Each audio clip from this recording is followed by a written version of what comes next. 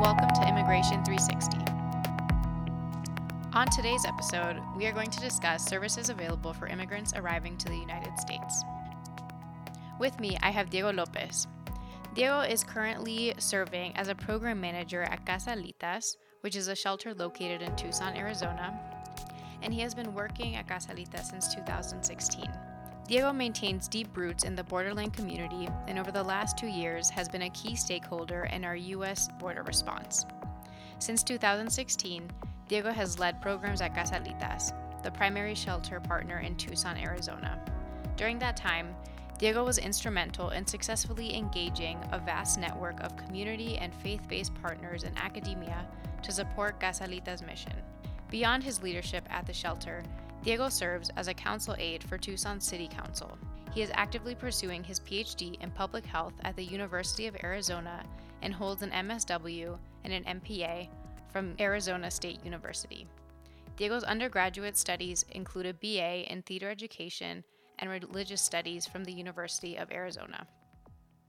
Welcome, Diego. Hi, Victoria. Thank you so much for having me here today. It's great to have you. So why don't we start by you telling us a little bit about Casalitas? Yeah, so Casalitas is a shelter that's been around in Tucson, Arizona since 2014. We started grassroots, essentially working inside of a bus station. And it was community members in Tucson getting together and recognizing that families were being dropped off at the bus station. When they started investigating, they found out that these were asylum seekers who, after being processed at the ports of entry, for example, Nogales, Arizona, which I know that you've been getting used to and seeing for quite some time, after going through the process at the port of entry, then being dropped off at the bus station, and then working to get to their sponsors across the U.S. But these volunteers, as they were noticing at the bus station back in 2014, where you would have sometimes a father, mother, and children presenting themselves at the port of entry, then having the husband being sent to detention as a form of deterrence. So separating the families back then, and a mom and 2 kids just dropped off of the bus station without knowing where, the head of household, the breadwinner, was, and oftentimes the one that was related to the sponsor, the person in the U.S. that they knew, separated. So it led to a lot of confusion and such for those families. From there was a surge of numbers, and the community members reached out to Catholic Community Services, which then put together the Casalitas program, where we started at a small house until for the last following several years. And then I got involved in 2016 as my field placement for my master's in social work. And my first 2 weeks at Alitas, a woman was dropped off who had a C-section, and immigration took away her medications. And here I was, 26 years old, Googling what a C-section was, then trying to find her a medication that was taken away from her. Then I'm trying to find a compression band for her stomach at Walmart. And then I'm trying to find a medical provider to get her more medicines. And then, I kind of blacked out for a second and questioned, why is this all happening to, the people who are fleeing for their lives, for safety? And, those are some of the continuous problems that we saw at Alitas. And then once we saw the Trump administration or the former administration coming on, we saw policies like family separation being further implemented, MPP, Migration Protection Protocol, safe third countries, and so forth, decreasing the amount of asylum seekers allowed into the U.S., but sometimes leading to surges every so often, as the courts ruled it is unconstitutional against international laws and relations with other countries that we have. From there, Casalitas has moved into several locations. From that house, we went to a hotel, ran that for a couple of times, to a monastery for about 8-9 months, to where we are now at the Welcome Center, where we work very closely with the county and the city, as well as other pop-up shelters across Tucson. But Casalitas has been very fortunate enough to have strong ties with our city, county, community in general for volunteers, and really the whole southern Arizona border, working with different groups and making sure that we greet every asylum seeker as a guest, because that's what there truly are, guests in our country who are trying to protect themselves and their family members. Yeah, thank you for that super in-depth description of Casalitas. Why don't we get into the different services that are available at Casalitas? Yeah, Casalitas, from the very beginning when I started, we had a lot of unique services. One of the things that I love is kind of like what we're doing right now, sitting at this table, is being able to meet people at the table and work with each other and understanding where every person's at.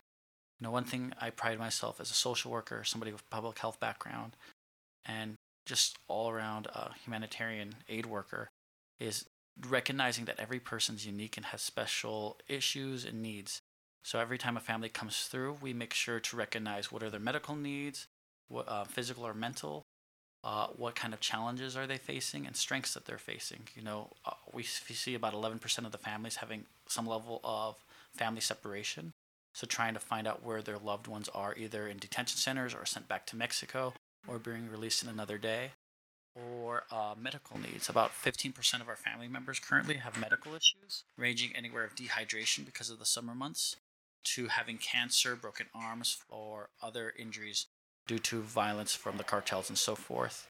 We also provide, and kind of rebuilding some of these programs too, ESL classes, art classes, just to let people relax and also learn a little bit more of what's going on in the U.S. And then provide every family with food, every meal, showers, clothing, 2 sets of clothes, and an opportunity to really unwind and be treated and recognized, as I mentioned earlier, as a unique person that they are. Wow, yeah. How many people work at Casalitas? You've mentioned a lot of different services that are provided, so I'm kind of wondering how many people are here staffed and how many people do you provide services for? Alitas, when we first started, was all volunteers, as I mentioned earlier, Oh, and we wow. really try to stay with that kind of model as much as we can. Obviously, with the pandemic, things have changed, and we've been really fortunate. For the longest time, it was 2 staff members and upwards to 1,500 volunteers registered, about 300 people coming in per day. Now, after dealing with the pandemic and adjusting, we have about 9 staff members working on 3 different locations. As you know, in Nogales, in our shelter there, 2 shelters here in Tucson, and then other administrative needs like myself. And then every day, somewhere around 50 to 60 volunteers coming in and working here. Okay, wonderful. Going a little bit back to the services you provided, I was wondering if we could talk a little bit more about the ones related to health and go a little bit more in depth there. And coming from a public health perspective, I imagine Yes. that everything falls in the line of somebody's health, right? But when we look at when families are coming in, I think the first thing is recognizing the baseline of the mental health somebody's coming through. Oftentimes, coming from DHS, they don't know where they're going. So the mental health and recognizing, we are a safe space. We are not people within DHS, Department of Homeland Security, that many of us are volunteers. The staff here also want to recognize your languages. About 20% of our guests speak indigenous languages. So trying to provide a level of language justice for those families that are coming through as well. But then, we look at the mental health to then encourage the more physical and other emotional health issues to be addressed. So we have a team of medical providers here that work with the families depending on their needs and trying to connect them with resources across the U.S. when appropriate. But then we also have another team working with the county on providing COVID testing and vaccinations. So for every guest that comes through the shelter, we make sure that they have a COVID results within the last 72 hours or provide testing on site, and then additional COVID care if anyone tests positive. And then we also provide, as I mentioned earlier, with the mental health, a psychological support team using skills from PFA to address any other needs for the families and individuals, as well as I think one of the most critical things is giving people choices. Oftentimes choice is one of the first things that we have taken away from us, and giving a person choice allows for more growth, in my opinion, and also opportunity to then recognize, okay, this choice is right in front of me. Like outside my room, I see that there's a help desk. I can ask them for anything I need. There's a level of expansion and opportunity for us to be out of the box thinking of like what other issues are out there that need to be addressed for somebody's public health or mental and physical health. Yeah, that's great. I really like the part about choices because it brings a feeling of empowerment too when so many things are out of your control, but having choices as to what services you can access, that brings a little bit of control back into someone's life. So I think that's a great thing to include. Moving into needs that have been identified at Casalitas, what are kind of like the main needs that have been identified? I mean, you touched on this before, but looking at the perspective of someone who's migrating, what stands out to you, or what have you noticed? Some of the needs that we've identified with migrants as they're coming to our shelter really range, and it can be very concerning and heart-wrenching at times. Mm-hmm. Many of times we've been seeing families who a pregnant woman coming through the border, and then their husband, because she's pregnant and it's not considered a born child, that husband being separated and sent to detention, because that's not a physical family from DHS perspective. Oh. So having a pregnant woman coming to our shelter, and then her husband or partner, family members, her sponsor that she's never met, puts her in a very unique bind and affects her mental health and her physical health of a pregnant woman, right? We also see issues with medications taken away. As you might know, or many people know, it's against the law to bring medications across the border, especially when you're going through immigration. So when medications are not prescribed, sometimes we find ourselves in a unique situation of playing detectives and trying to find the right medication for somebody, which can be very challenging in the sense of seizure medication, cancer medication, and also recognizing some medications do not exist in the U.S. as they exist in other countries. Yeah. Also, I think the language justice is another huge one, but identifying the uniqueness that every person, as I mentioned earlier, coming through the shelter is the same as, everyone that you invite to your house for Thanksgiving. Everyone has some unique needs and desires, and, we try to meet them where they're at with that. I like that analogy. Thank you. I just came up with it, actually. It works. So, transitioning to your own personal experience working at Casalitas, what have your biggest takeaways been? Wow, that's a good question. I think the first one is that, analogy that I just said is like the Thanksgiving dinner, is everyone's different and unique. I think, it's so easy for us to get so bogged down by trying to be most effective and try to get people out as fast as possible, and not recognize that we should be giving people a level of, service and dignity in everything that we do. I also recognize where the challenges are, where the numbers go higher, and how to kind of pivot and do those adjustments. I also think working so much with volunteers has made me a better person and has challenged me on my patience at times, as well as recognizing it's you don't have to do something. I was a high school teacher before doing this job, and I remember telling students is you always have a choice. You don't actually have to be here and this or that.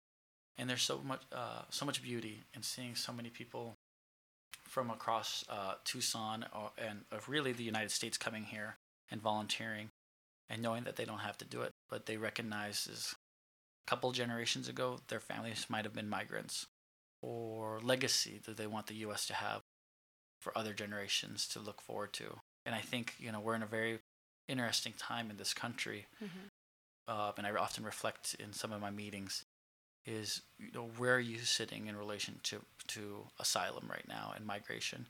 Because historically we've been a country that has accepted people and then pulled the rug under people and so forth.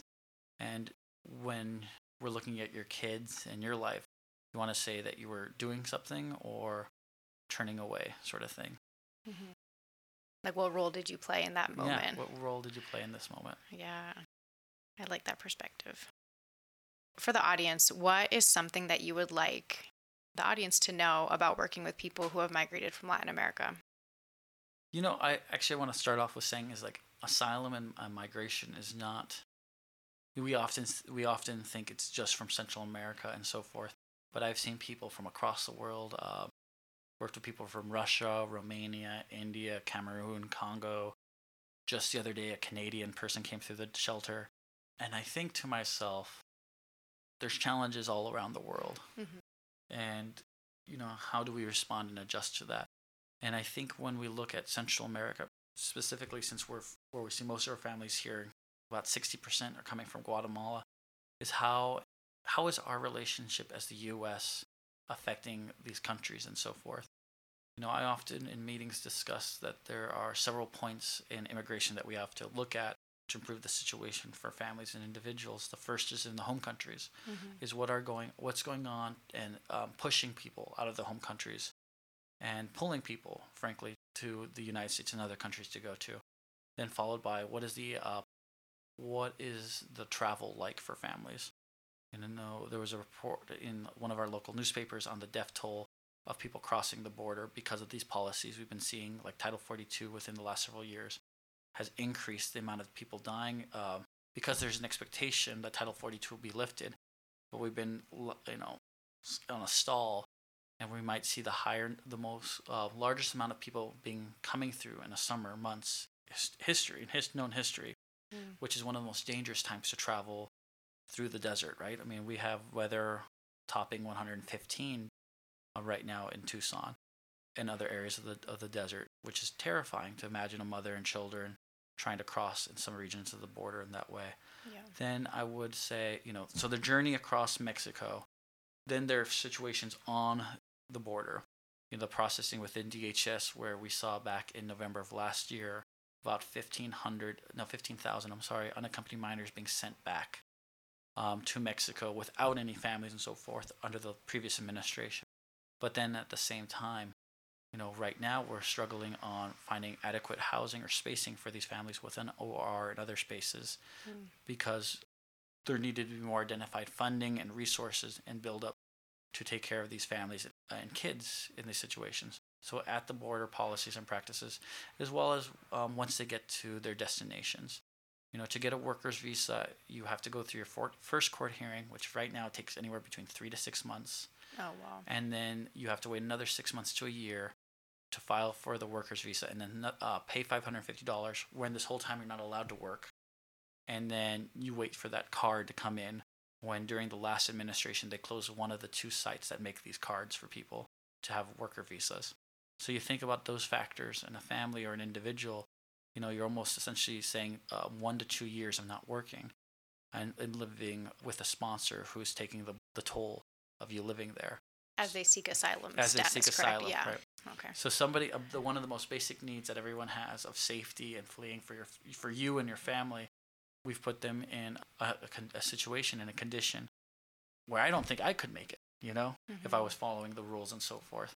So how do we look at all 4 of those areas in the home country, immigrating through the Mexico, at our border, and once they're in the U.S., and how do we improve it to be the most equitable situation and safe situation that if the shoe was on the other foot, that we would be feeling comfortable and safe going through. Going off of that, what would you recommend to the audience to be more informed? I think reading is always good. I think going out and finding good books, the Devil's Highway is excellent book to read. But learning more about what is going on the border is one thing. Either news clippings or books. You can go on casalitas.org, and we have a list of books there, as you mentioned, The Devil's Highway. I would also say learning more and encouraging senators and congresspeople to vote on issues that will support shelters like Casalitas and others. And funding, when I first started, everything was hand to mouth, meaning it was all donations based. And now there's some level of FEMA funding, but we need more resources than that, as well as encouraging and voting for policies that will improve migration. We often talk about like one issue voters. Yeah. And very few people I think ever vote on the issue of migration. And, it's the cornerstone of our country. We have a Statue of Liberty. It's one of the first things people see when they're coming in from Europe to our country. But we don't really take in consideration what kind of beacon we want to be in the world. And what do we want to have exported in perception of this country. And I think that's a huge thing for us to take in consideration as well.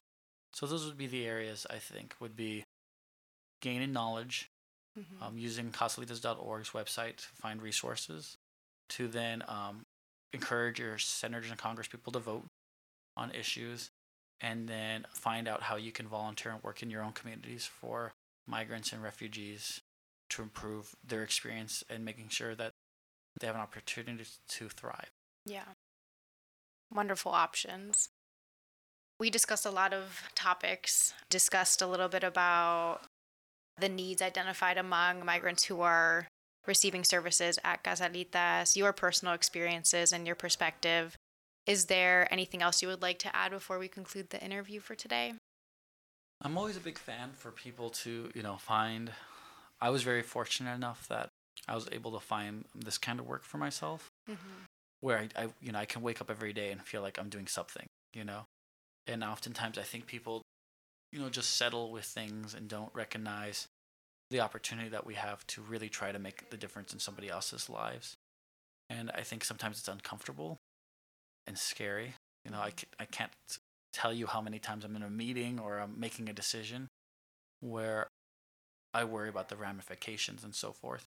But I realize it's like if I put everything on the table to help somebody else and, listen to other people's perspectives, work with this amazing team of volunteers, community members, and groups across the country, we can do significant changes for others.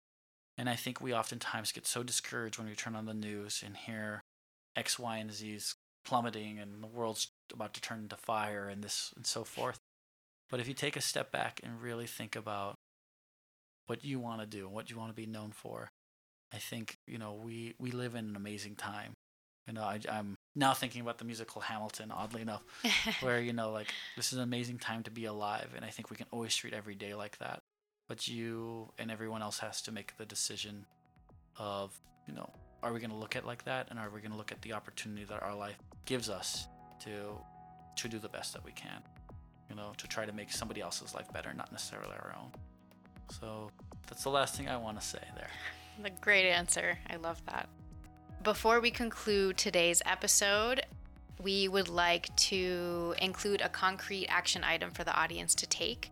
I know Diego mentioned a lot of ways to get information, such as reading, staying informed with the news, diversifying where you hear information about immigration.